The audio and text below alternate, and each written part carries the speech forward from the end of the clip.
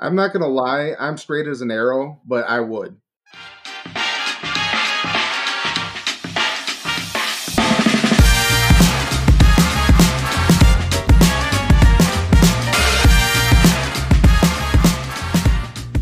Hi, everyone, and welcome to Spit Take. We have an awesome show for you today. Before we get started, if you like what you hear, make sure to check out our Facebook and YouTube page.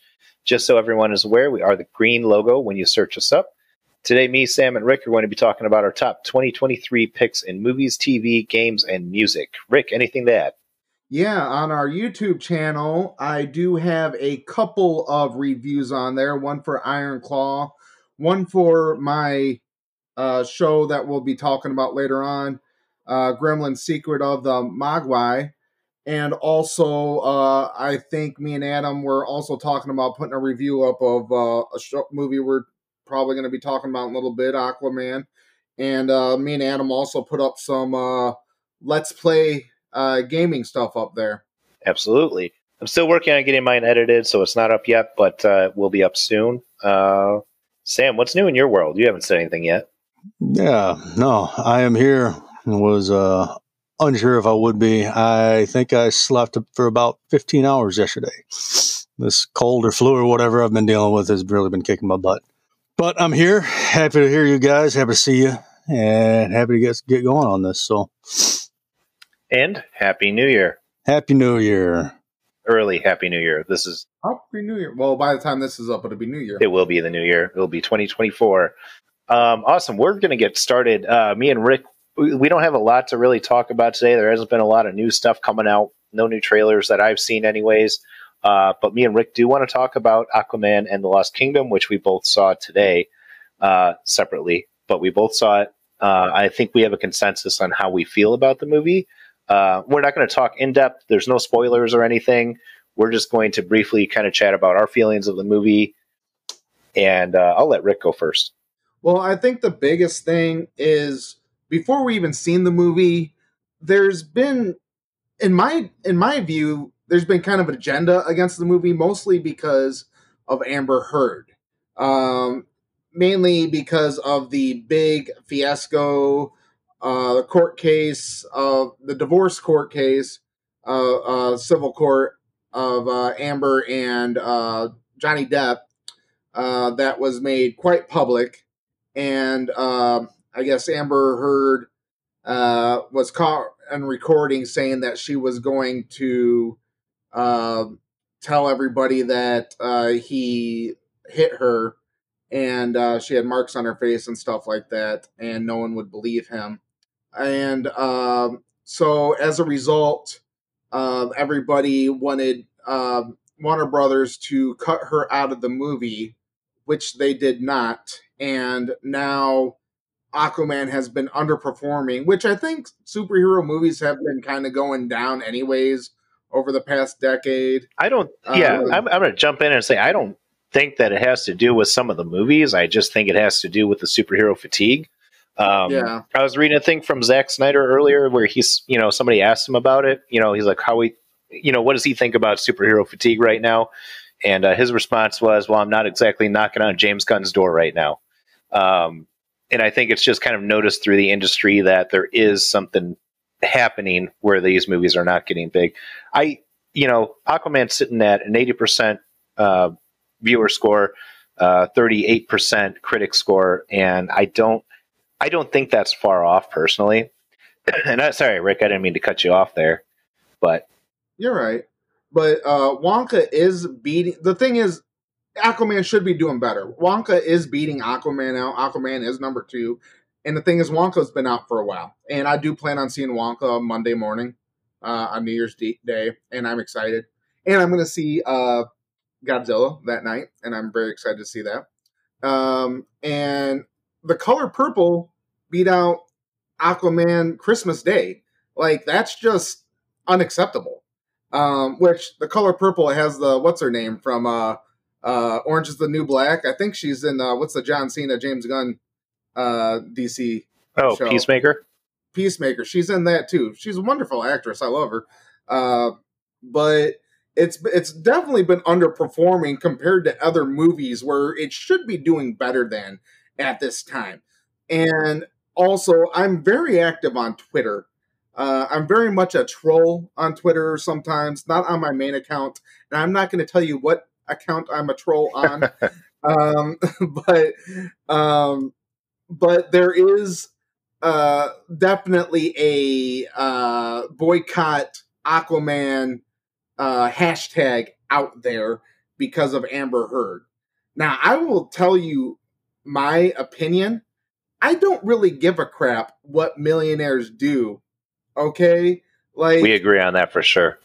Johnny Depp, listen, when it comes to relationships, now I do give a crap if somebody says, "Oh, you hit me and you can't do anything about it." Yeah, that's total bullcrap, okay? But like that relationship was abusive long before that, and Johnny Depp chose to be in that relationship. He could have left that relationship a long time ago, and they were abusing each other. Let's be honest. It takes two people to get the relationship that toxic to begin with. So, yes, but here's the thing too. My other thing. What's Warner Brothers? You can't cut her out of the movie, and it's already made. And there wasn't even as much of an outrage of Ezra Miller being in the flat. Like, it wasn't even as big of an outrage. And Ezra Miller did way worse. I'm sorry.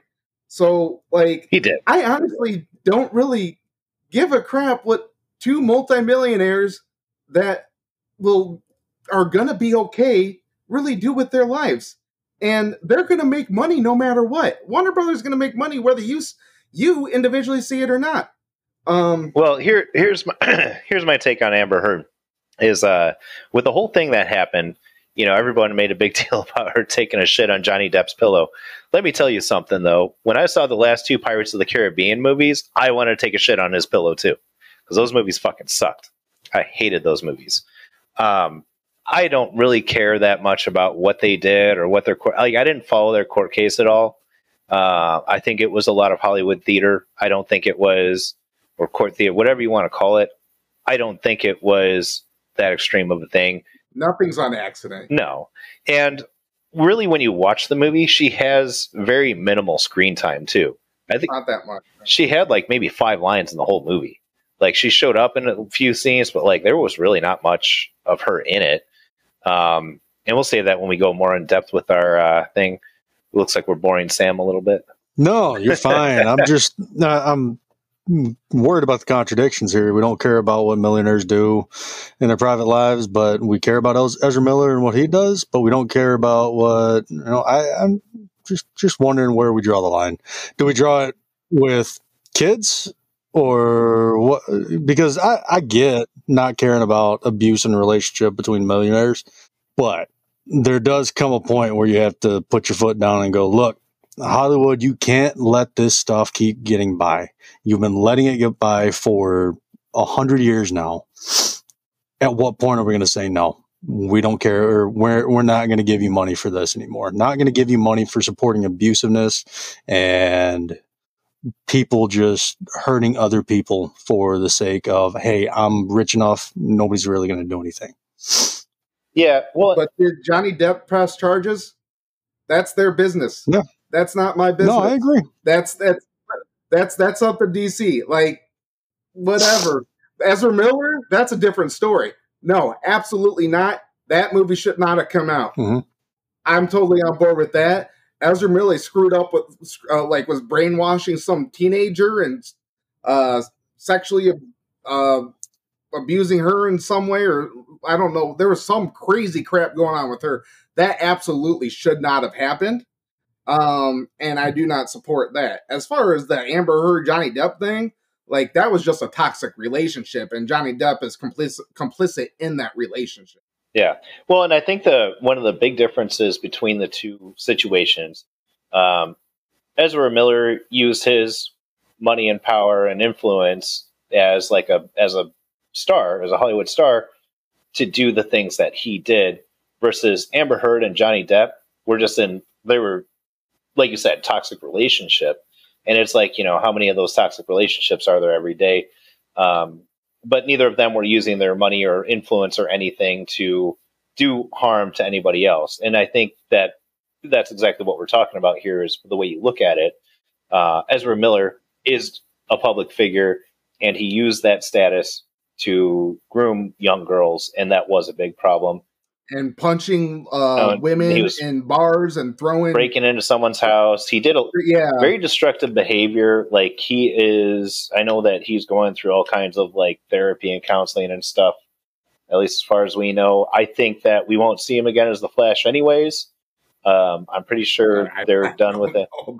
I'm pretty sure that they're done with him and just about everybody else from the original DCU at this point, minus Peacemaker, Amanda Waller, and a handful of others.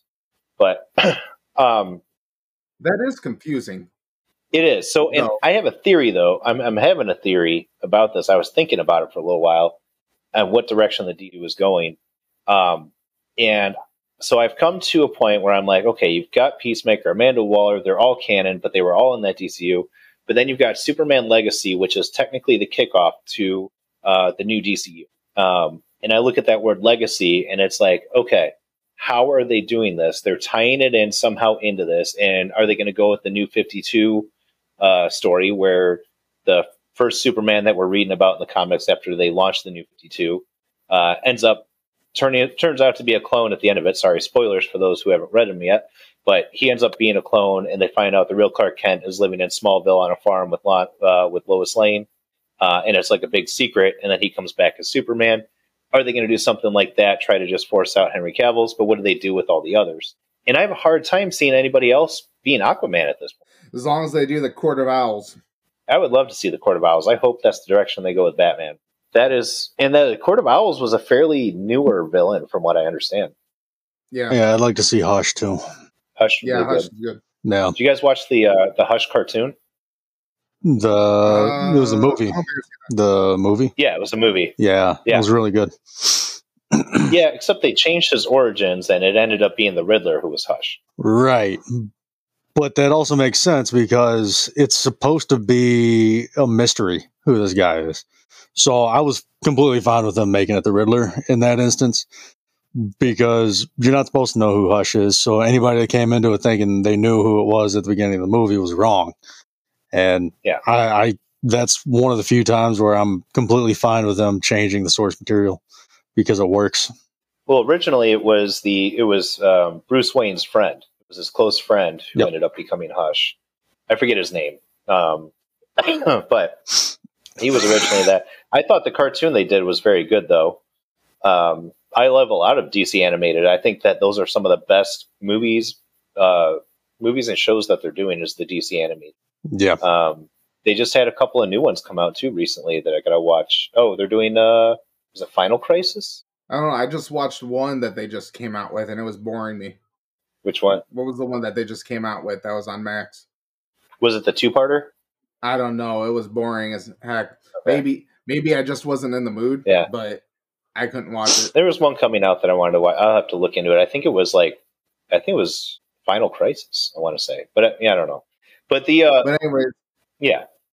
Back to Aquaman. Yeah. I just think it's just all agenda right now because I'm watching like I know the difference with my critics that I watch, and I know the ones that actually like are unbiased, and I know the ones that are biased, and the ones that are unbiased are saying, "Hey, it's a pretty good movie," and the ones that I know that are biased are saying it's forgettable or it's bad. And I can definitely tell the difference. And I try to be unbiased, and I went in kind of thinking it was going to be bad because of the reviews I watched. And I know we're not talking about that right now, but I actually really, really liked it. Yeah, I really liked it too. I would say if there was any complaint I had is that the movie felt like it was a little bit rushed. They had a lot of moving parts to it. That's probably about the only complaint I had. The action was good. There's a couple of plot holes I noticed as they went through, but you're just always going to have those in movies, no matter what you do. I'm not being nitpicky about it. I thought the movie itself, though, overall held together really well. I love seeing Aquaman and Jason Momoa. I loved Ocean Master. Ocean Master was the best character in the movie. The best part, and this is this is not really spoilery. The best part, though, is when he's trying to run because he doesn't know how. He's because it's literally a fish out of water. Yeah, it was literally a fish out of water thing going on. He's basically doing the Naruto run because he doesn't know how to move his arms. But it was literally because it had like a Thor Loki thing going on, except he wasn't so much Loki because Loki's still kind of an anti-hero. By the way, references Loki. Yeah, but like the character building with Ocean Master was great. It was fantastic. And he was my favorite character in it, and it was so surprising. I was not expecting it. No. I wasn't even expecting him to be in the movie. And he just ended up being a pleasant surprise because I didn't really give a shit about him in the first movie. Patrick Wilson. I thought Black Manta was going to be my favorite character, and I didn't give a shit about him in this movie. Patrick Wilson was he is a phenomenal actor. I love him in everything he's in.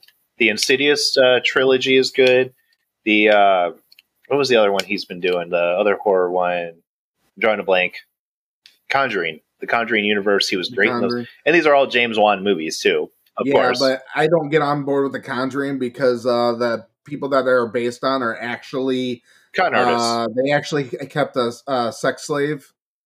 No, they're con artists, too. And they're con artists, yeah. So I don't support those movies. If you look at them from a certain point of view, I mean, even the first Conjuring movie, when you watch it, it's not accurate at all. I've seen interviews with, like, the children from that family when they were talking about like, oh yeah, they came in, they started doing a seance and then they left. They were like, they were in the house for a total of 5 minutes. Like, what's it? There's a documentary. There's a newer documentary on Netflix about there's this kid that was possessed. You should watch it.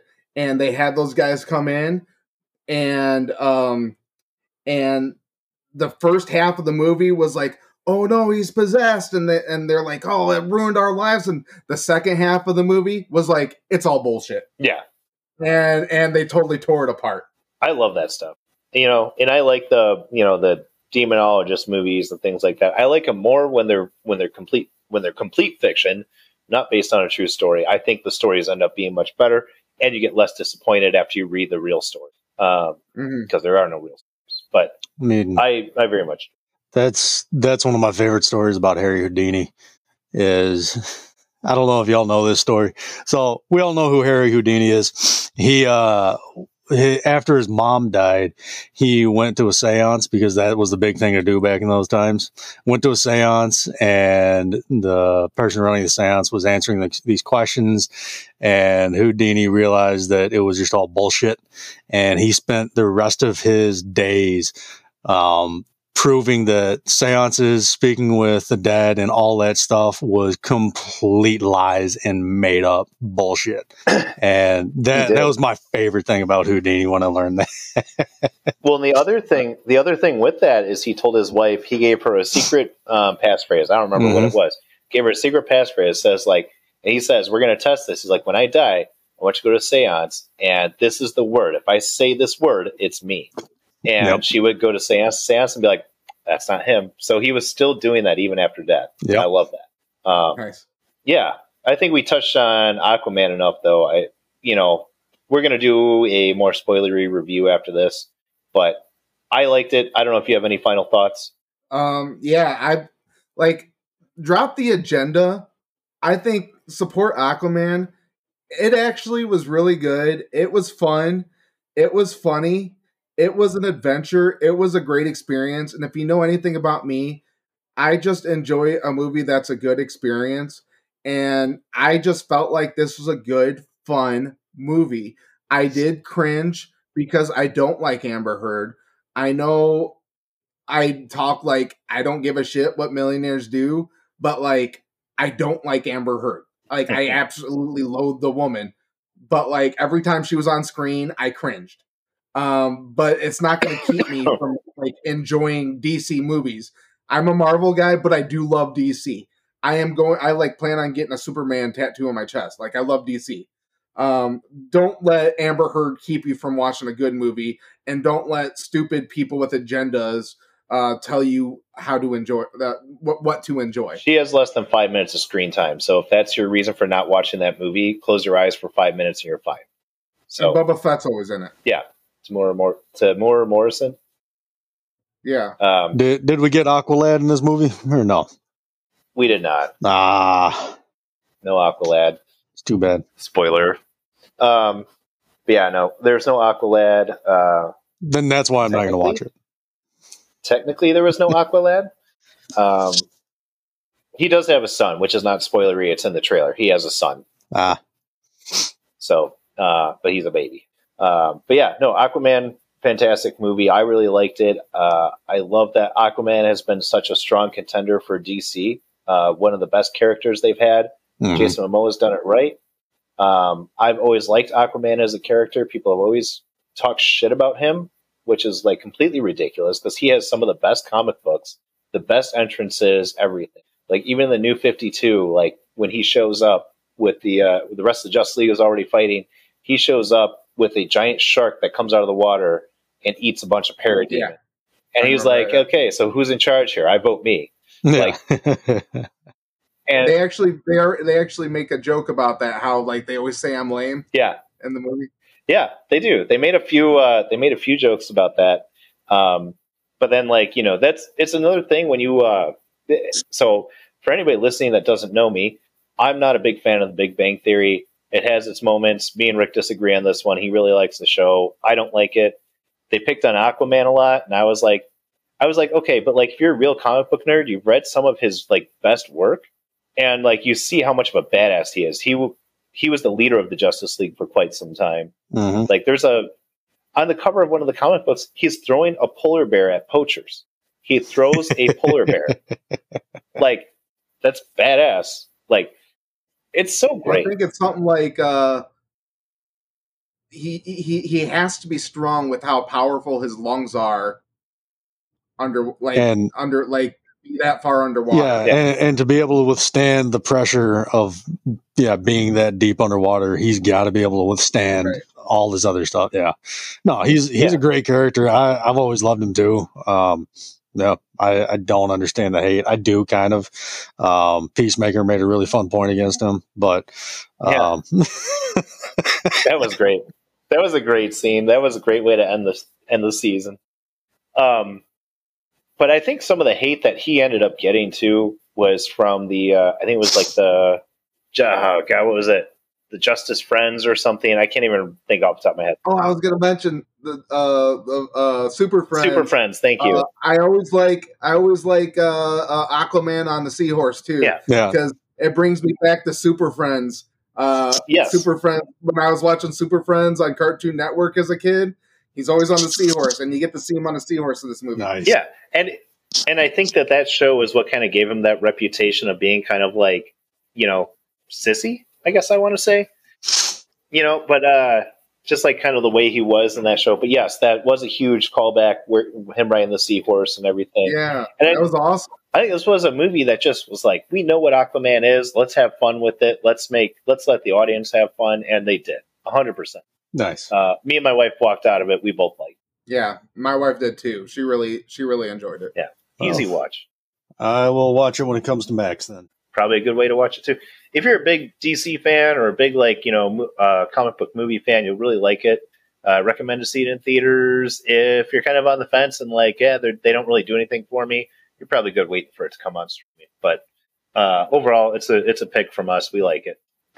So I think now it's time to start talking about our best of 2023. What are we starting with? Well, first we got to go over what our metrics are as best. How are we deciding best? Our favorite. I think it's individual. Just whichever one tickled your fancy during the year. Perfect. So anybody that has a problem with what we say is best, go spend some time in the bathroom by yourself with the lights off. We decide what we think is best, and if you don't like it, hey, give us a reason why. Put that down in the comments why we're dumb, because what we think is best is not what you think is best. Me, Rick, and Sam, these are our picks. Just what we like the most. We're going to probably disagree with each other on some of these, but if it's someone you hear that you're like, hey, I was interested in that, we're going to talk about each one a little bit in depth, so you'll have a little bit of an idea of what they are. If you want to go watch it, go watch it. If not, cool too. We don't care. We're just letting you know what we thought was the best of this year, which let's be honest, 2023 was not a great year for anything. Really wasn't. I actually, after looking into it a little more, I actually found some stuff. At first, it was a little hard, but that's what she said. That is what she said. Mm-hmm. Well, I'll tell you what then, Rick. Why don't you kick us off with best movies? All right. Well, I got my best movie, and it looks like me and Adam agree on this. I got my best movie, and then I picked out best, and then I picked out two runner ups for each. So it looks like me and Adam agreed on this. By far, best of all time for anything ever in the history of anything is always going to be Evil Dead, and Evil Dead Rise for me was the best movie of the year. It didn't have the horror comedy aspect of the other Evil Deads, but still it had a lot of great callbacks to the rest of the Evil Dead. From the beginning, I just got psyched at the campground, seeing the girl just floating in the air. I was just like, hell yeah, I'm in for this. And then watching the kids freaked out, just confused, watching their mother just like slowly torturing them. And the who was that woman that played the mom? She had looked like she was having such a fun time playing a deadite throughout that whole movie, and she was amazing. She was amazing. She was. It was so much fun, and then it was kind of cool how they connected all the Evil Deads together, even what was supposed to be the reboot, but I guess it's not really a reboot anymore.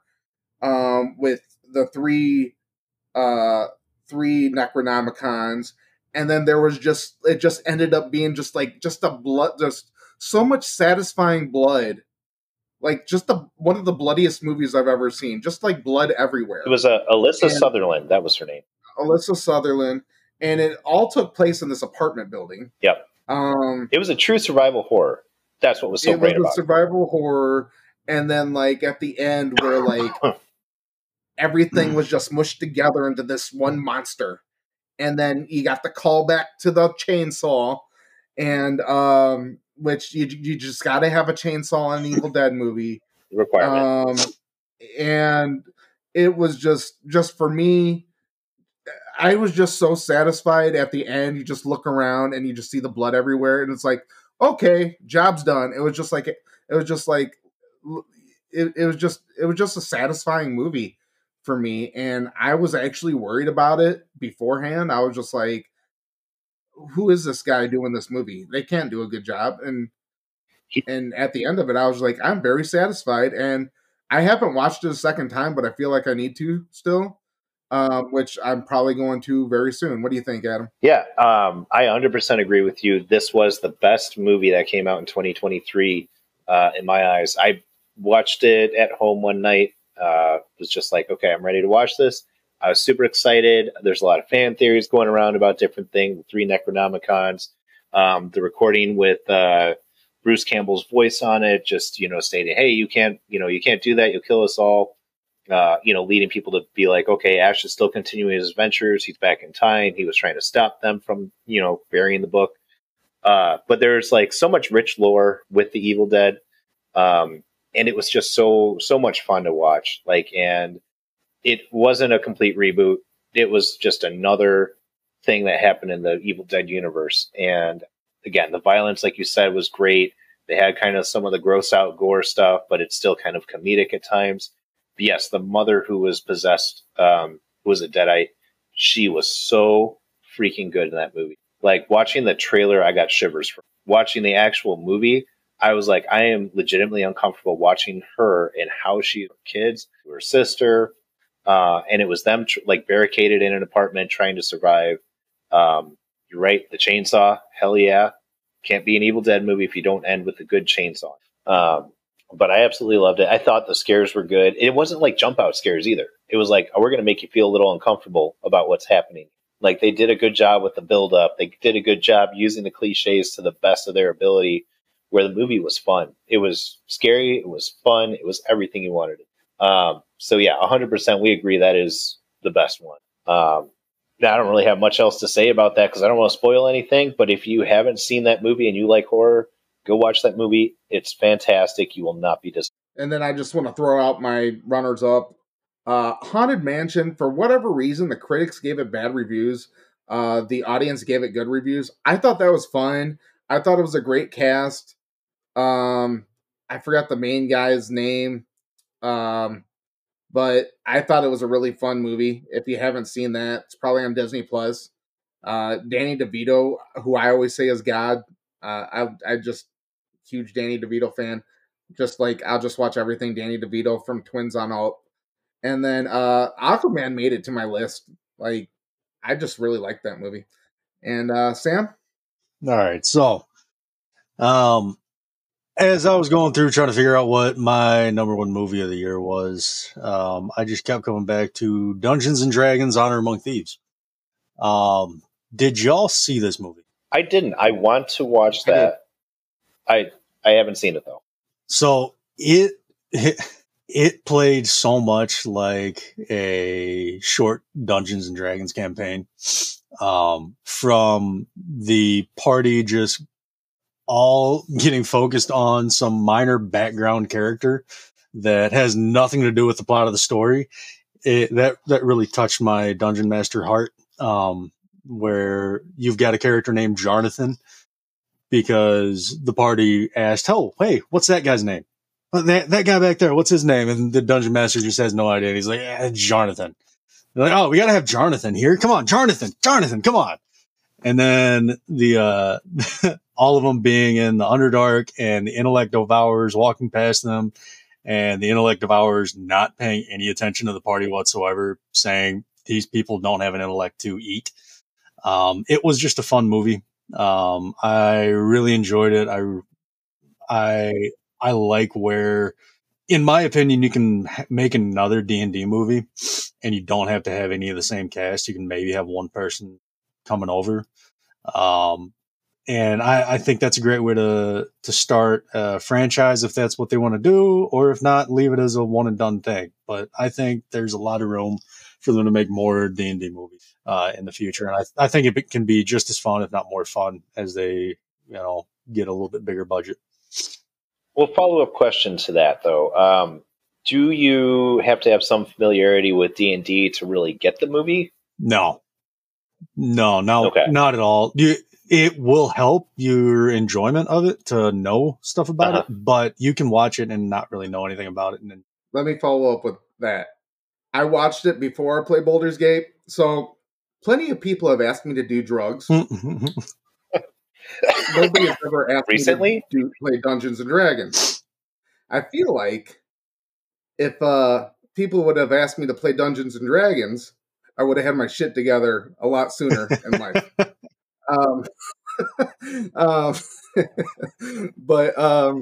So beforehand, like I watched it, it was pretty good. I like Chris Pine. Mm-hmm. Yeah. I didn't understand what all the, tiefling and all that. I didn't understand what all the, I didn't really get it. I watched it, I did my playthrough of Baldur's Gate and everything, and then I watched it, and I'm like, oh, the Underdark, I know that. Oh, I know that character. I know that, know. So, like, I got into it after I played Baldur's Gate and everything. So I did enjoy it a little bit more after I kind of knew about Dungeons and Dragons. Yeah. So you do get more enjoyment out of it after you have familiarity with it. Okay, now real quick, because I think I answered the question wrong when you asked, have I seen Dungeons and Dragons? I did see Dungeons and Dragons back in 2000. The old one? Yeah, that one. No. The one with Marlon Wayans? Was it Marlon Wayans? Yeah, it was Marlon Wayans. Wasn't there? Oh, what's the old one? Jeremy, who's the white dude? Jeremy Irons. Oh, sorry, Justin Whalen was his name. Jeremy Irons was in that movie. Low point probably for his career. Yes, I'd say definitely. That movie was so bad. So bad. What year was that out? 2000. 2000. Okay, so here's how I know Justin Whalen. He was Andy Barclay in Child's Play. Justin Whalen. That's who. Jeremy Irons was in that? Okay. Oh, yeah. I remember that, and I remember that was terrible. And I was just it was bad. Oh, my God, Justin Whalen. I know. I remember watching that movie and it was a Child's Play 3. Yeah, not really knowing much about Dungeons and Dragons. I still don't really know much about Dungeons he and was in Dragons. Serial Mom. That's why I know that was a bad one. But not really knowing much about Dungeons and Dragons. I watched the one in 2000. I'm like, oh, this looks good, and it was not. Like when Rick was talking about Super Mario Brothers, like 2 or 3 podcasts ago, he was talking about how he was a child and didn't understand how to critique movies. This was my Super Mario Brothers. I watched that movie and I was like, what the fuck did I just watch? I was like, this is fucking terrible. I'm like, I don't even know. Like, I was like, let's see, year 2000. I was 14. I was 14 years old. And I was like, this is just bad. Like, this is like right up my alley because I was I was playing MMOs. I was doing like World of Warcraft. I was doing those things. This should be right up my alley. And I watched it and I was like, this was fucking terrible. Like, I could have probably written a better movie when I was 14 years old than what I saw. Yeah. So real quick, going back to Honor Among Thieves, if you want to have some fun and you got a little bit of time to waste, look up the interviews for Hugh Grant on this movie, because people are asking him D&D questions and he's like, I don't know. I'm just in the movie. He's like, it's a paycheck. Fair. I'm just an actor. I don't have any clue anything about what you're saying. And it was some of the funniest interviews I've ever seen. And like, I'll be the first to admit it's not one of the greatest movies of all time, but it was a fun movie. It was a movie that I had a lot of fun watching this year, and it's just the one that I kept going back to. Yeah. Well, and I've got one honorable mention myself, which is Blue Beetle. And I'm giving that one mention because I really liked that movie. I thought they did it so well. And I was excited to finally see them do a minority superhero well.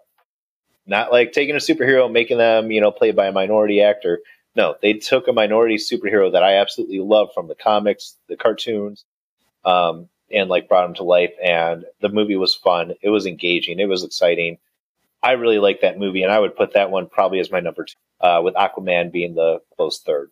Like, Blue Beetle and Aquaman could be interchangeable. I think Aquaman's significantly better. Do you?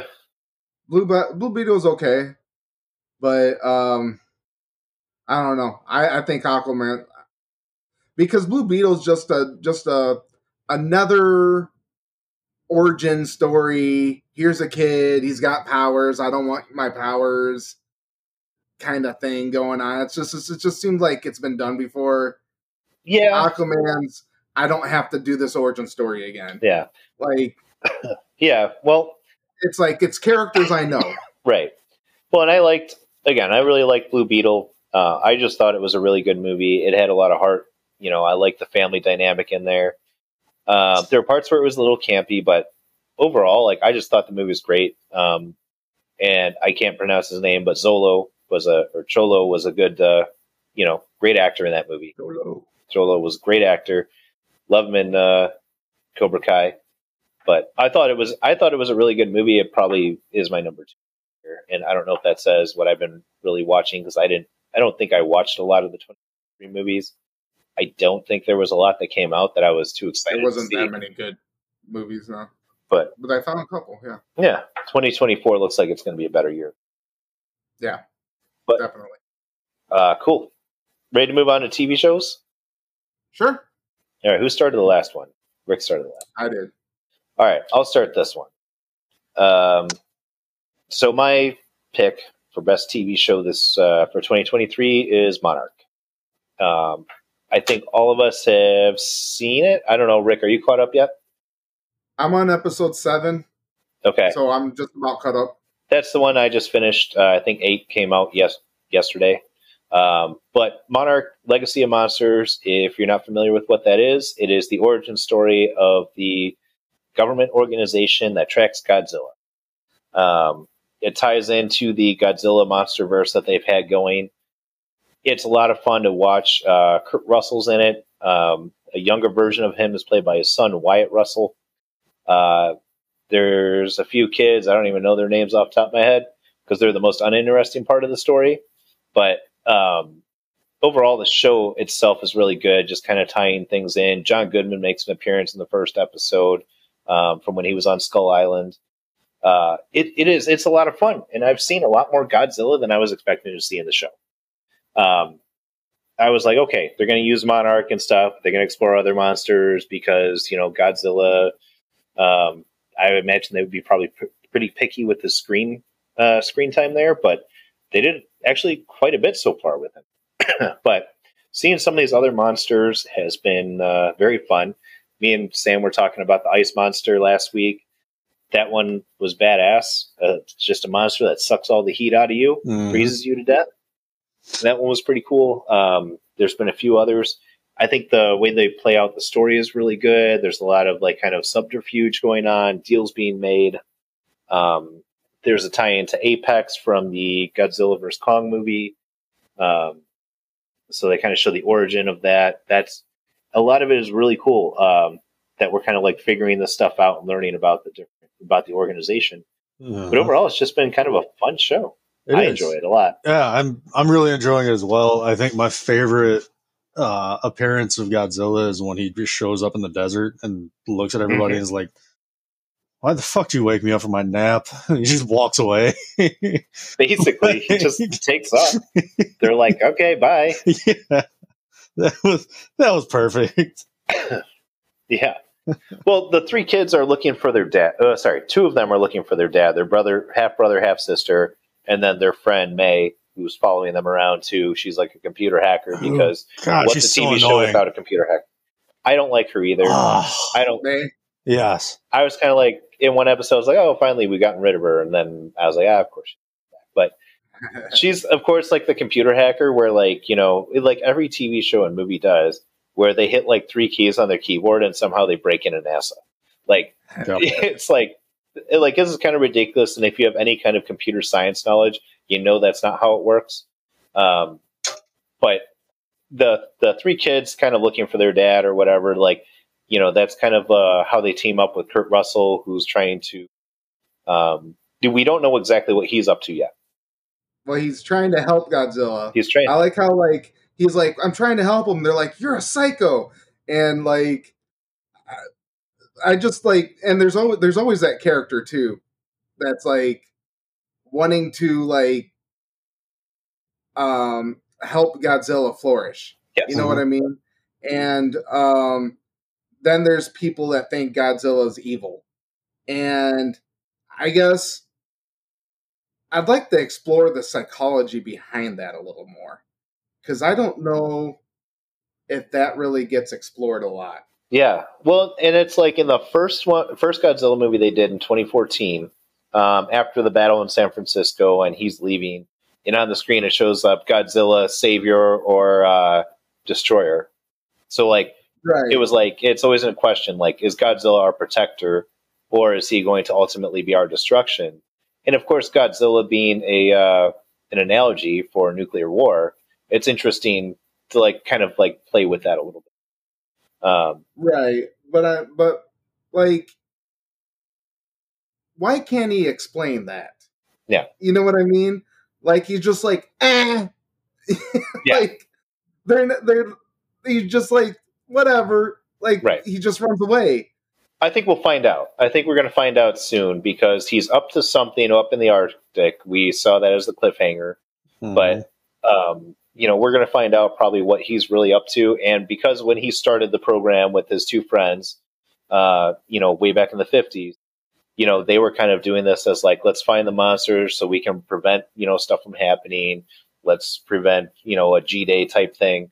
And I think they sympathized with the monsters. They thought they were beautiful. They wanted to work with them. And I'm sure there was something that happened with Godzilla in there somewhere where he's like, hey, we know he's our protector.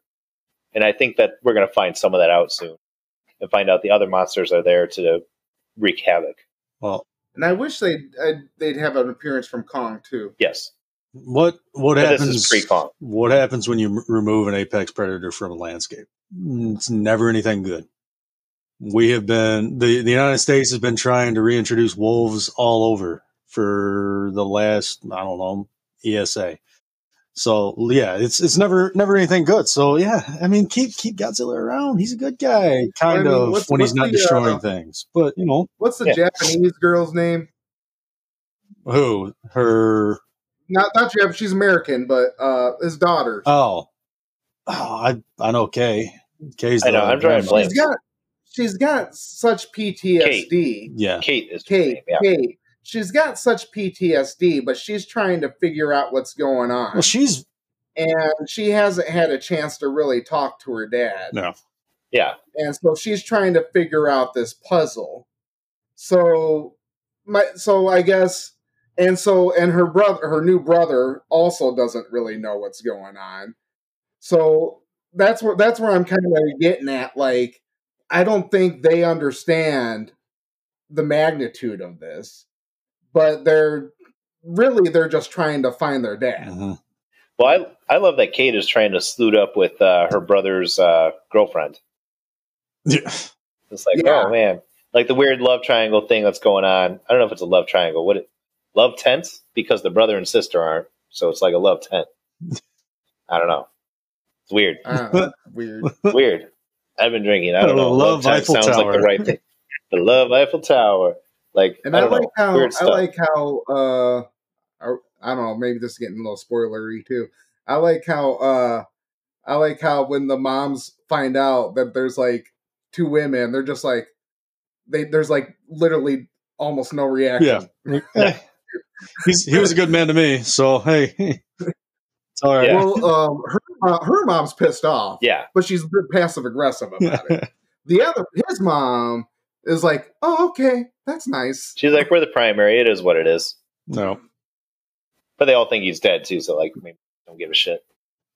But overall, it is a good show. I'm very much enjoying it. I can't wait to see how it ends here in the next couple of weeks. And then hopefully they'll do more because I'm wondering like how the season's going to end. So the whole show takes place, or most of it, takes place in 2015. That's present day for them, which is 1956. Right.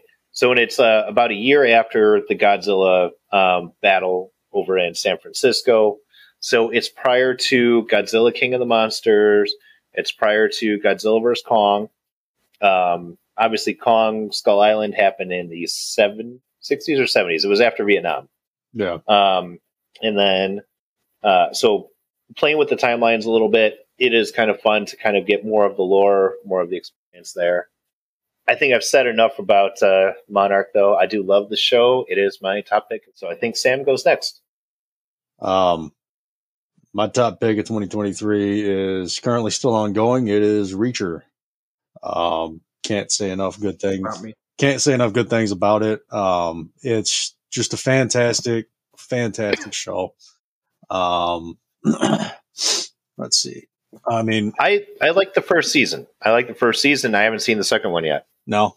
So second one's so good so far. Yeah. What I will say is, compared to the first season, holy cow, Alan Richardson is huge in this second season. Oh yeah, he's ripped. He got bigger, freaking massive, ripped. Like holy crap! I didn't know he could get bigger. He's cut. I don't know if he's bigger, but he's cut. Yeah. So he looks bigger because he's cut. And I'm going to let you finish talking about Reacher, but I want to go back to his career at the end of this. Yeah. Because he is awesome. Yes, he is. No, and I heard him talking on Inside of You with Michael Rosenbaum about the second season of Reacher and the issues he's had with mental health in the past, and basically how he got into the shape he's in this second season. And it was just fantastic. I love the way they're going with this season. They have done a good job of making me second guess where I'm thinking it's going so far. And it's nice. You kind of get some of the Reacher origin story with it too, which is pretty fun, pretty entertaining. So yeah, I'm a big fan. I'm looking forward to watching the rest of it when it's released. Currently ongoing on Amazon Prime. If you have any interest in watching a big, strong, sexy man punch people and kick a car and set off a the airbag on a car just by kicking it. Watch Reacher. I'm not gonna lie, I'm straight as an arrow, but I would. Yep, I would. And but like they do, like the thing is he gets pulled into these things, into these mysteries and stuff like that. But like he describes himself as pretty much a hobo. Yeah. He's a retired MP, military MP, and I don't know how an MP has all these skills, but he does. But like, I just want a season of him just being a hobo. just walking around, accidentally running into like some criminal, going, "Oh shit, I got to do this again." He's not an MP; he's a special investigator, right? So he's an MP. Yeah. Okay. Yeah. So wait. So what you're saying is you want to see a new kung fu kung fu TV show starring Alan Richardson as Reacher. That's essentially that's what the first season was. It was, wasn't it? He just showed up, and then like there was a murder, and he's like, and they just arrest him, and then he's got to, you know what I mean? He showed up, but he showed up because his brother was murdered, and they arrested him for his brother's murder. Yeah. Well, no, he showed up because that was the town his brother told him about. Blues artist was from, or something. His brother told him to go there because to look at the Lord, and then like he got there and then found out his brother was dead in like I think the third episode or something. Yep. But he doesn't even want to, like, he doesn't want a house, he doesn't want a home, he just wants to like sleep in railroad carts and stuff like that. Like, I just want a season of him doing that. My favorite, just like wandering around. My favorite recurring thing in the show is anytime somebody's like, "Get in the car," and he's just like, "No." They're like, "Why won't you get in the car?" Because he didn't ask nicely. "Please get in the car," and he gets in the car. Yeah. That's my favorite recurring thing from this show. So we learned that Rick is okay with being fucked by a bum. That's what we learned today. Mm-hmm. Him, Elton John, and Brian Urlacher. Oh gosh, fair enough. One of them Rick's sure picks. Would. Yeah. You have a shot. There was a shot there, and it's Urlacher. I like the first season of Reacher. It was really good. Alan Richardson is he just has such a fantastic career. Like, I've loved him in everything he's in. My favorite part that he's ever played was Thad Castle in Blue Mountain State. Best character. Like, Rick talks about best characters, like Aunt Bethany. Him as Thad in Blue Mountain State was probably the best character I've ever seen. Like, he is so goddamn funny. And if you've never seen Blue Mountain State, it's essentially about a football team that gets into all kinds of crazy things. They never play football in the show, I think, except the last episode of the show. But it's kind of like a TV show version of Animal House, except about a football team instead of a fraternity. And it's so much fun. It's so ridiculous. It's so funny. It's like stomach hurting laughing when you watch that show. But he is by far the best part. Without him in that show, I don't know it would have been as good. But you see him in that. And going back to Aquaman, he was Aquaman in Smallville. Yep. That was probably the first time I was introduced to him. And now he wants to play Batman. I think that would be great casting. Jensen Ackles want to play Batman too? Jensen Ackles wants to play Batman. There's a couple of front runners right now. But yeah, he was in that. I think he had a small part in the second Hunger Games movie. There was something. Oh, he was in New Girl for an episode. He was the guy with the micro penis. It was a funny episode. That was a good one. That's a funny show too. But he's had an outstanding career. Oh, and he was Raphael in the Ninja Turtles movie, the Michael Bay one. And he has nothing good to say about filming that movie. Oh, no. Holy cow. I imagine not. And he did 2 of them. Yeah. He was like, they wouldn't even drive us back from shooting. We had to find our own rides back from shooting. He's like, I'm Raphael. I'm one of the main cast, and they wouldn't give me a ride back. Sounds about right for that movie. Although I can't say that I absolutely hated those movies. I thought they were good for what they were. I agree. Ninja Turtles is one of my favorite like cartoon series of all time. It is part of what made me as a little kid. Oh, absolutely. Like all of us. And Raphael is the best Ninja Turtle. Yep. Absolutely. Well, there's always whatever Ninja Turtle you pick as your favorite or the best Ninja Turtle is a direct correlation to your personality too. Because I could see Rick as Raphael. He's got kind of a short temper. He's true. He's kind of aggressive. And I'm a loner. See, and I always liked Leonardo. I always I like that leadership aspect of things. I like taking charge of things. I like that one. Sam, I could see you as Raphael too. You look like you would go just fight somebody for no reason. I have. I mean, hypothetically, yes, I would. Hypothetically, yes. No. I can't even say what it is. I don't remember, but there's a storyline where 3 of the 4 brothers die, and Michelangelo is the only one left alive. And Last Ronin. Yes. Oh my gosh, shit's so good. So I haven't read that one yet. I haven't read it, but I want to. I've seen little bits and pieces, snippets. I want to read that thing too, because that looks so fantastic. Yeah, I definitely want to read that at some point. It's on my to-do list. I got the first volume of Hellboy from my brother-in-law for Christmas. So nice. I'm going to be sitting down to read that one, going through that. I think it's something like 25, 30 comics in one. So I'm really excited for that. Don't know where that came out of. Talking about comics. Market. So for my favorite show of 2023, I like this so much, I did a review of it. So me and Sam talked about Gremlins last week. So the Gremlins Secret of the Mogwai. This came out earlier this year.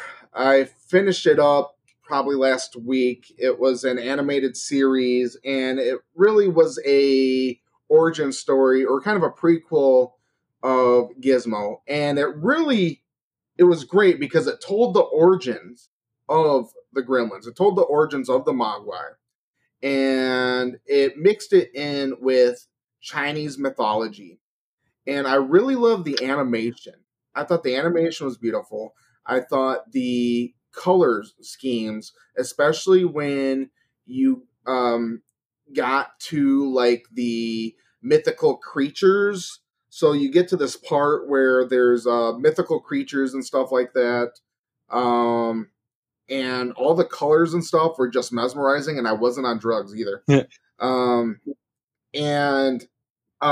But it really explained why Gizmo was calm, and all of like his like all the eggs that came off of him when he got wet, why the other gremlins were mischievous. It really explained that part really well. So I definitely recommend that if you're a big fan of the Gremlins. And then I know you guys have anything else? I know you guys didn't see that. No, I'm a big fan of Gremlins. I am going to watch it, and that's basically all I got to say. I got nothing. Okay. My runner-up was Scott Pilgrim Takes Off. I'm just a big Scott Pilgrim fan. Got the comics, watched the movie like every year forever. And it was just a new take on Scott Pilgrim. And then The Last of Us, season 1. I can't say that enough. I've probably talked about that numerous times in this show so far. I haven't finished Last of Us yet. I think I only made it to episode 2. That's one that I keep forgetting that I want to go back to and finish. And I know I'm about to get to the part where Ron Swanson takes it in the butt, but I'm going to get through it. I hear it is a great show at the end. I really did enjoy Last of Us. I thought it was cool how they brought in Ashley Jenkins to play Ellie's mom. I thought that was pretty cool. And it was a good show. I liked it. And I know nothing about the video game, but for sure. Yeah, I enjoyed it. One of the greatest ever. One of the greatest video games you will ever play. Yeah. I think I got to get some artwork back on the wall behind me. Mark that, because I don't know. That was a random thought I just had. Cool. ADD. Doctor told me I got HD and I got 80 of them bitches. That was the name of the band in the rocker with Dwight Schrute. Remember that movie? Yeah, that was a funny movie. I watched that one in Afghanistan. With Christina Applegate. Yeah. Yeah, that was a good movie. I like that. I was trying to think where I heard that band name before. that was a funny movie. That one didn't get enough credit. I really like that one.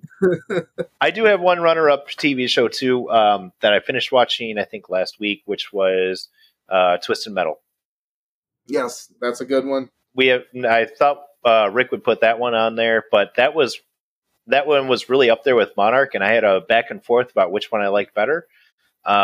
Twisted Metal was fantastic. If you're a fan of the games, you'll really like it. It pays all the right homages. But Homage.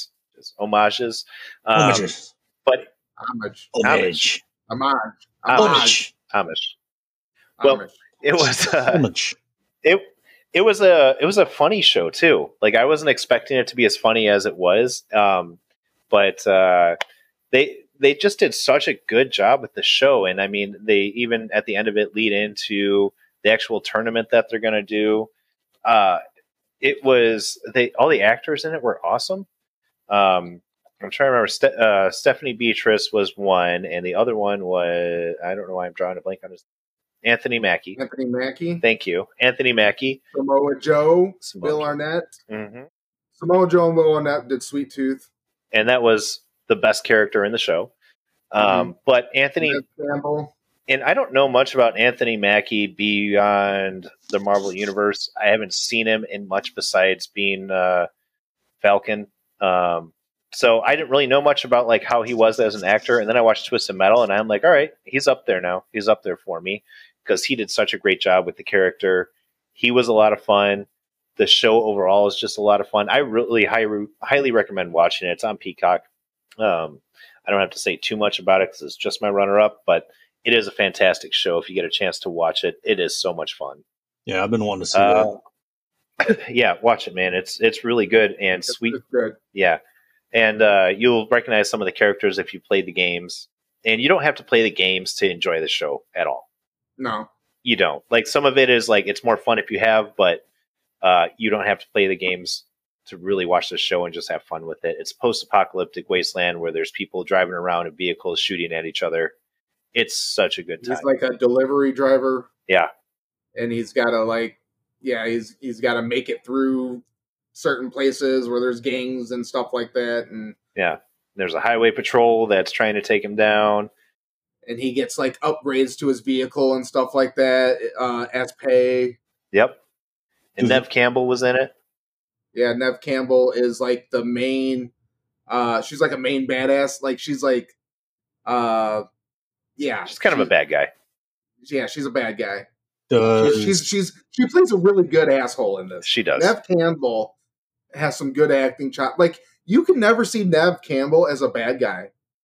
I didn't even recognize that was her. Yeah, first. Like Nev, that's one thing I didn't even think of. Like Nev Campbell is usually like a goody two shoes.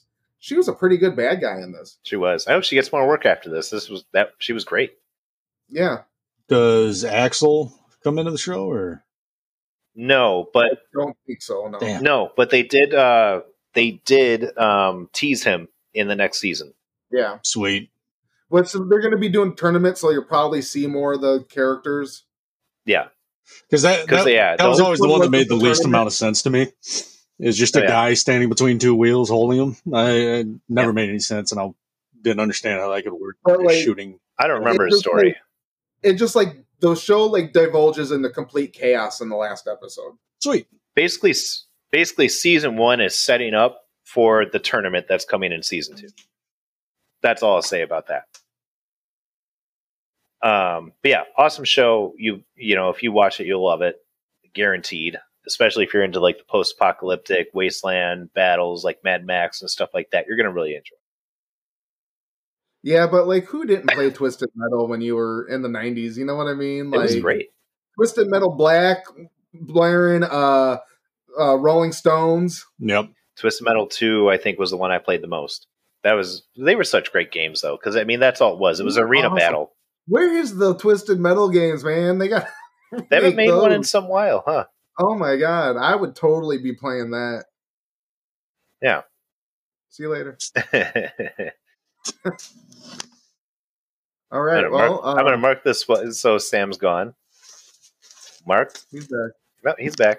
There's something serious going on. He had to go in a rush. All right. We want to move into speaking of video games. Ready to move into video games? Yes, I still have my PSP. There you go. Oh, holy shit. Twisted Metal Head On. Holy shit. Nice. Holy shit. If you're not watching this as a video, then Sam just held up his little Twisted Metal PSP game. Awesome. But so Sam, you want to get into your video game, which is probably pretty obvious of 2023? Because we talked about it in every episode. Yep. So I think with that, I don't have to spend a whole lot of time on it. But game of the year for me is, nobody can guess this, I'm sure, Baldur's Gate 3. Yeah, no shit. Just everything I wanted out of the game, coming into it, not really ever wanting to play a turn-based game. Never having been my type of thing. Just fantastic game. It actually was a fully finished and completed game when it was released. And they've continued to fix things and add things, and it's just a fantastic game by a great studio. I have nothing else to say about it that I haven't said already. If you want me, I can go on for probably an hour or two on it, but I don't think anybody wants to hear that. Which you probably listened to our last podcast. Me and Sam literally did. Mm-hmm. Yeah. Yeah. So if you want to hear a full explanation, go to the last podcast and listen to that one. Yes. Hopefully again. But I did see that was on sale the other day on Facebook. It was like, oh, on sale, 10% off. I went to go look at it, and I was like, oh, it's only $53 versus $59. And I was like, I still can't afford that. So I'll get it eventually. You still should. I've got it. Expensive. I've got it marked on my wish list. I got it marked on my wish list on Steam. It's literally like, if you like action, if you like role playing, and if you like a full blown porn, this is your game. That sounds tempting. It's a mostly softcore porn. Oh. It's got everything. Oh no, I swear to God, with what's her name, Minthara, whatever her name, dude, that was full blown porn. But yeah. But I'm sorry, I probably shouldn't yell so loud. Apparently, my daughter could hear everything I say in here. I said mostly. Mostly. Well, fair enough. I mean, I will get it eventually, and I will play it probably when everybody else is done reverse playing cowgirl. No, man. When you get it and you want to play it, we will play that all together. Right on. Right on. Cool. I think Rick, you can go next if you want. Yeah, the one I picked, because I played a couple of them, and I would have picked Hogwarts Legacy if I didn't start playing this. And I love RoboCop. I just forgot how much I love RoboCop until I started playing this. And it made me go back and watch RoboCop the other day. And I watched RoboCop. I'm like, I love RoboCop. And then I watched RoboCop 2. And then I was like, I love RoboCop 1. And real quick, then you watched RoboCop 3 and you were like, I don't like RoboCop. I was like RoboCop 2. Can we get a little counter on the screen of how many times Rick says RoboCop? I think we can add that. And I'm always confusing RoboCop 2, like that kid's in it. And I remember watching it when I was little too. Like, that little kid, what's up with him? He's such a dick. And I always had nightmares about Ed 209 when I was a kid too. I don't know why. Yeah, no idea why that would be. RoboCop, because he like killed things. Yeah. But his greatest weakness is stairs. He killed himself all the time too. That's the thing. I mean, it is quite the killing machine, except again, if it gets to stairs, then it has a struggle. I just remember this one part where he just shot bullet holes in people, and it just stuck out to me. Yeah. But I think I was like 5. That was a fairly gory movie too. Yes. but I'll buy that for $1. He shoots the rapist in the dick. Yes. Yes. That's great. And you can do that in the game. That's the thing. This game plays such homage to homage to the movies. Like even when he drives up the ramp, the car hits the bottom and the sparks fly up, just like in the movie. It's homage. You actually go fighting through where Murphy was killed. Like so the game takes place between RoboCop 2 and 3. You actually fight with Lewis and everything, but you feel like you're playing RoboCop, and it's actually a RoboCop role-playing game. You get to upgrade them and everything. Sweet. I get to make him into a tank character. I get to make him slow everything down and stuff like that. You get to grab them and throw them over buildings and stuff like that. You could throw them into each other. The M9 automatic gun is like the most badass gun. You can pick up whatever gun you want, but his automatic 9 is the best gun in the game, and it's so bloody and violent. It's awesome. I'd say the actual character facial features and stuff like that aren't that good, but like I'm having fun just playing RoboCop and upgrading RoboCop and RoboCop. Yeah. RoboCop Rogue City is my game of 2023. Yeah, I saw your video on YouTube playing that on our page, but it looks like it's a lot of fun.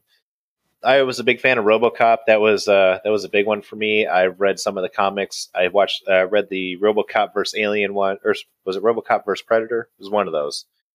I don't even really remember it, but I remember I read it. RoboCop versus Terminator. Mm-hmm. There was a video game for that too. That actually was a really good game too. The RoboCop Terminator.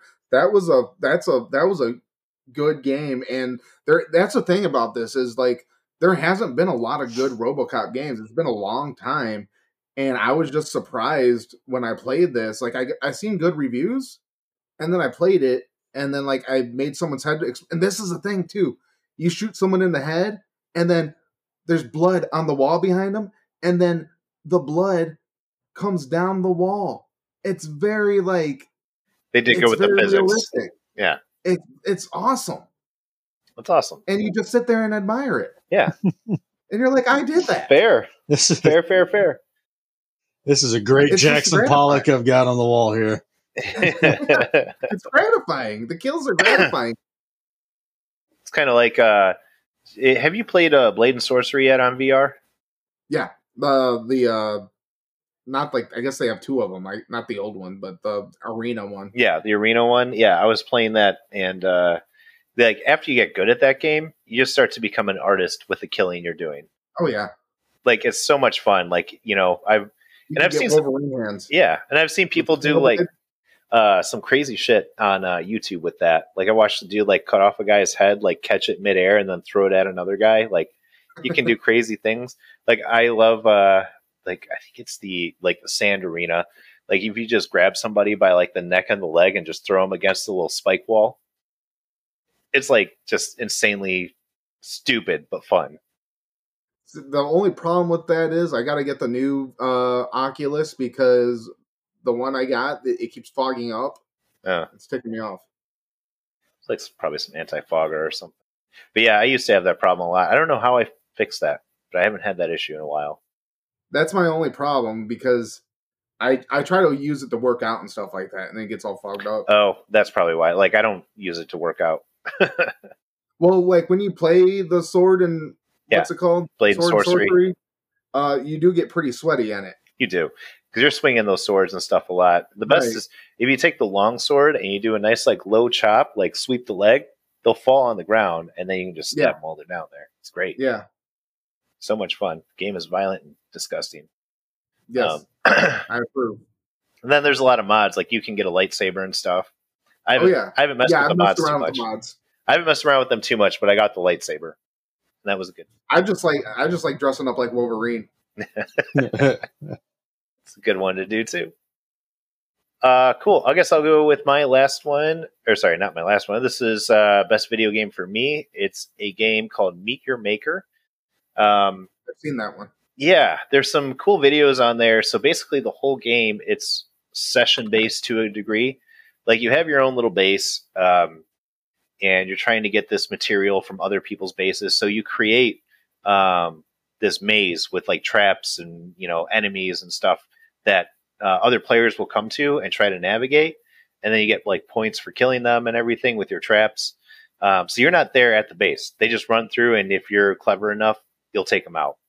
And I played it again the other day, just so I hadn't played it in a while, so I just re-up my base. But then as you're going through other people's bases, you have to kind of navigate carefully. There's some that are just so ingenious that it pisses you off. And I've taken 17 or 18 turns in some of them to actually make it through. Like there was one, it was just like the stupidest thing. It was just this like 2-lane hallway. And I was like, that's it. And then you like get to the material and you're like, well, I'm going to take this. There was like no traps. I'm like, something doesn't seem right about this. I grabbed the material and then the secondary traps activate. And all of a sudden, every single panel on the wall was a flamethrower. And I just got toasted. And I was like, fuck this. I'm going to beat this. And I like did it again and again and again. Each time getting a little bit closer to the exit. And it was like, you have to use your grappling hook and zip around, jump, zip, jump. And like, it's like watching those Mario Maker videos where where those guys are jumping and they're like, this is impossible. How did you ever do? It was the same thing. It was like you had to hit the right parts at the right time, throw the right grenade, be ready to go. And like, it took me a long time to get through that one. And it was like the simplest, stupid fucking dungeon I've ever been in. But the game is a lot of fun because it lets you be kind of creative. You go into basically Minecraft creative mode to build your base and you can design it however you want. You have a limited number of blocks you can use, limited number of, I forget exactly what they call it, but you have like these points and blocks are worth so much, traps are worth so much, enemies are worth so much, but you basically design it however you want and basically make a kill base. And it's fun to just kind of jump in, you go run some missions, I like to see how creative people are with different things. It's a lot of fun though. And it got my 2023 pick because it was very unique. It was something different that I hadn't really ever done before, aside from like Rust with some of the people who had done that. But that was just open world. You just happen to find their stupid trap bases. But this one just drops you right into the base and you do what you got to do and you get out.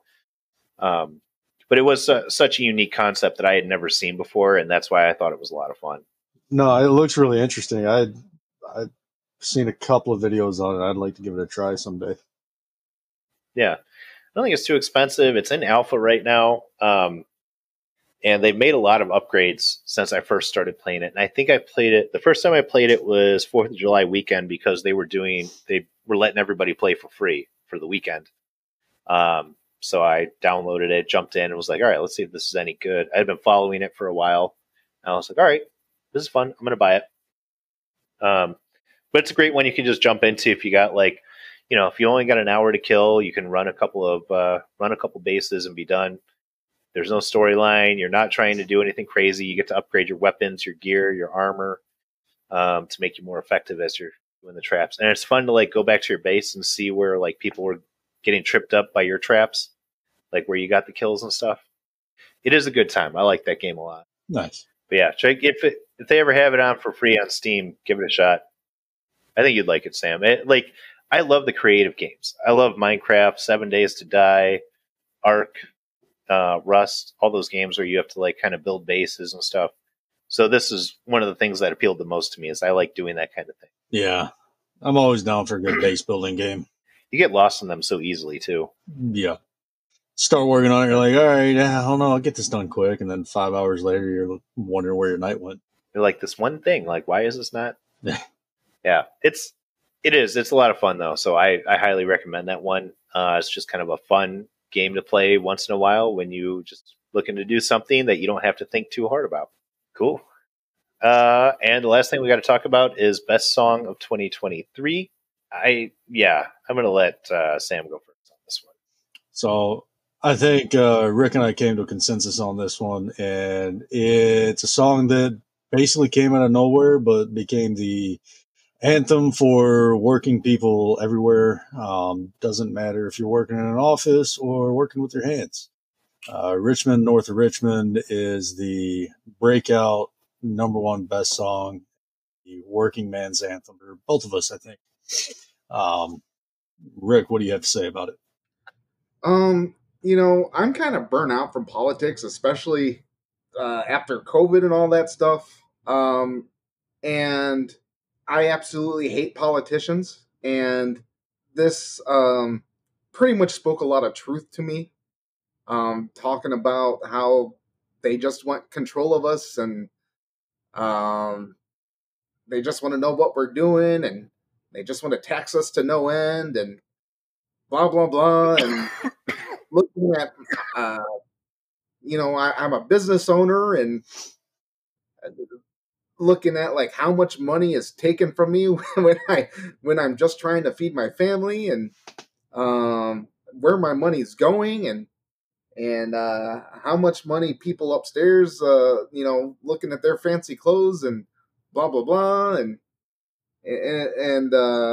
you look at all these working people trying to make a living, having to work 3 jobs, Yeah. Try, 2 jobs, can't because of inflation and whatnot, and it's like we're just getting lied to or getting gaslit by by by politicians. Kind of, it's just ridiculous. And this song came out and just told the truth, and people were mad about it. Yep. And I was just like, I don't care. Like, I'm not looking at it a left or right thing. I'm just like, it's a human thing here, man. That was what he specifically said when it came out. He was like, look, this isn't left wing. This isn't right wing. This is us versus them. I think a lot of this song would have gone away quicker if he hadn't said in one of the verses, I wish politicians would look out for minors and not just minors on an island somewhere. Because and then after that, Lord, we got folks in the street ain't got nothing to eat, and the obese milking welfare. If you're 5'3" and you're 300 pounds, taxes have to pay for your bag of fudge rounds. And I still want that hat. So I saw somebody on TikTok that made the hat. I pay for my own fudge rounds. I still want that hat, but I know there, and that's not what taxes are all paying for. And there are people that literally do need help. And I have no problem volunteering to help to give the needy money. So we're not going to get into that debate. It's just a matter of, listen, we're getting screwed over here. That's what's going on. And this song kind of came out, blew up for a reason. I kind of equated it to like Fortunate Son back in the day. Like it's similar ideas, similar vein of, hey, we're fucking tired of this bullshit. Fix your shit. Let's all get on the same page here. Let's all agree. This shit's bullshit. I'm not even familiar with the song. I don't know. I don't think I've heard this. I'm gonna go check it out after this. Yeah, you should. I'm surprised. I was singing its praises when this thing came out. Yeah, I don't know this one. I haven't seen any buzz about it. Even better is after the song blew up. So I had already been following him on TikTok, and I saw some of his videos that he was posting, and I was like, oh, this song's good. He's got a lot of good music. But he did hey, tour my recording studio with me, and he zooms out on his camera, and he's in his laundry room, and he's got his laptop on his like dryer, and that's where he's recording all of his music. And if he's not doing it there, he's doing it out in the woods. And it was great. Seems like just a true, honest guy. But his voice goes so well with that song too. Like it's a great experience listening to that song. And you could ask, it's very catchy, and you could ask my family, like you'll catch me just randomly just singing it. And you can't sing it quiet. You got to belt it. No, you belt it because he's loud. Yeah. You feel the pain and the anger in that song. It's fantastic. Oh yeah. Well, there's a lot of feeling behind it. Yep. I'm gonna go listen to it after this, and again, I don't know even what you guys are talking about, but I'm gonna listen to it, and I'll probably be on the same page with you. Well, why don't we pause and do a screen share, and I'll listen to it together, and you come back and tell us what you think.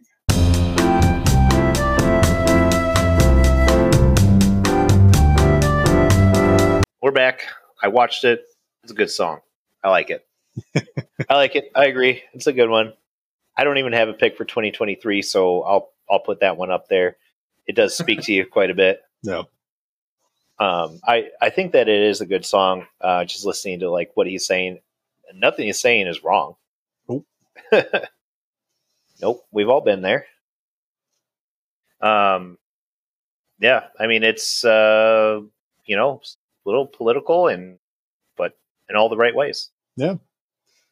And I mean, as we said earlier, it's not left, right, it's us versus them. Yeah. Well, like I said, I didn't have a 2023 pick. I was just going to read my top songs of Spotify for the year, and I'm gonna caveat this by saying I have Can I do my runner up?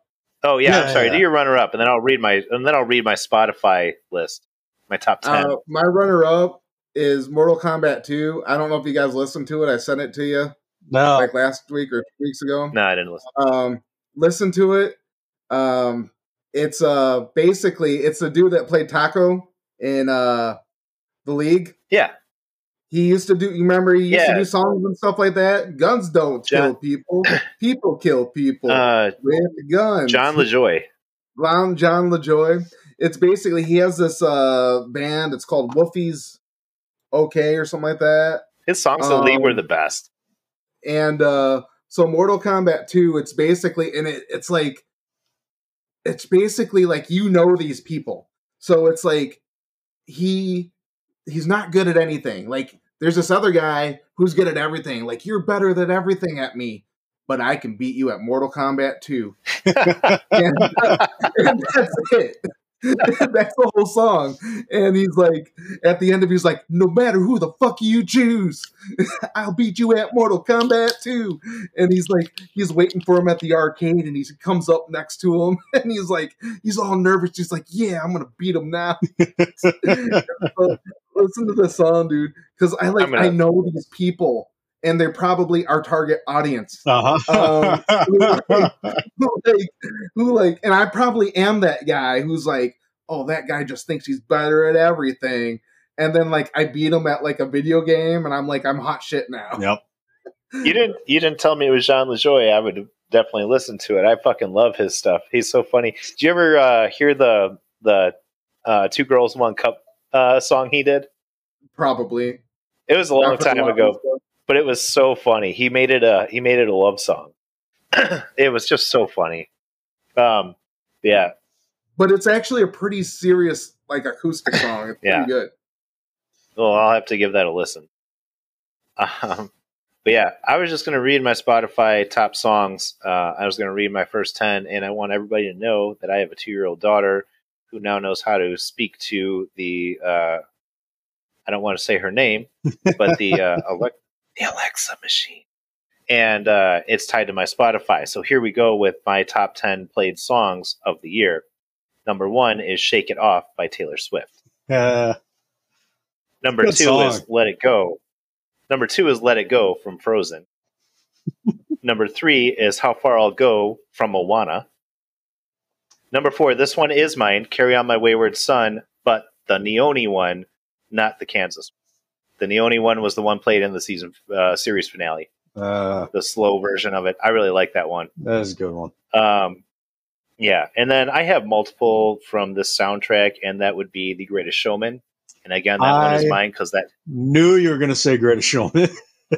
Dude, I fucking love that movie. It's so historically inaccurate, but I fucking love that movie. I still have yet to watch it.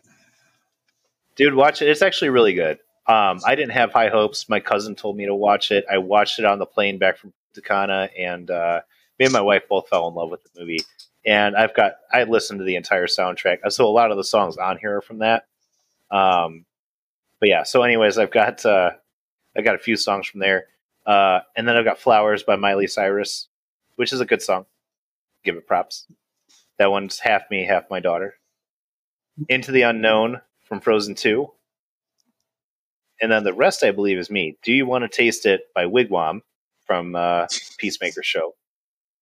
I love that song. That's a good. I would be concerned if that was your daughter.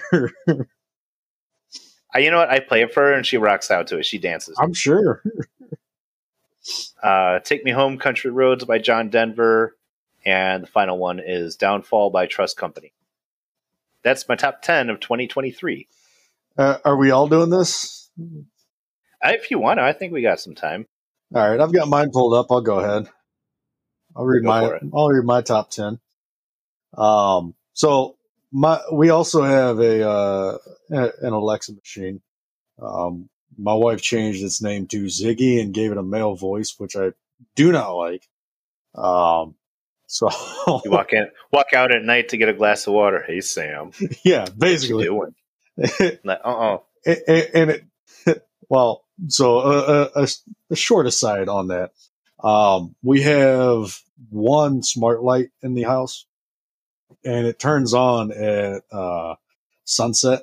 And if you want to turn it off, you can tell Ziggy to turn it off, or you can just turn it off from my phone app. But if you tell Ziggy to turn it off, the light's name is Danielle. So, Ziggy, turn off Danielle. Or Ziggy, turn on Danielle. There you go. It's entertaining, but kind of. All right. So, I also have a 2-year-old and a 4-year-old. But you probably can't tell from my songs. Number one is "Sleeping on the Blacktop" by Colter Wall, which is a fantastic song. Aside, Oliver Anthony's got my favorite song of the year. Colter Wall is my favorite musician of the year. Anybody hasn't heard him, go out and listen. "Fraulein" by Colter Wall and Tyler Childers. "Something in the Orange." I like him. Yeah. "Something in the Orange" by Zach Bryan. "Motorcycle" by Colter Wall. "Heading South" by Zach Bryan. "Way of the Triune God." This is the Hallelujah version. "Little Bitty," which is actually my son's doing. "Little Bitty" by Alan Jackson being as high as it is on my list. He loves that song.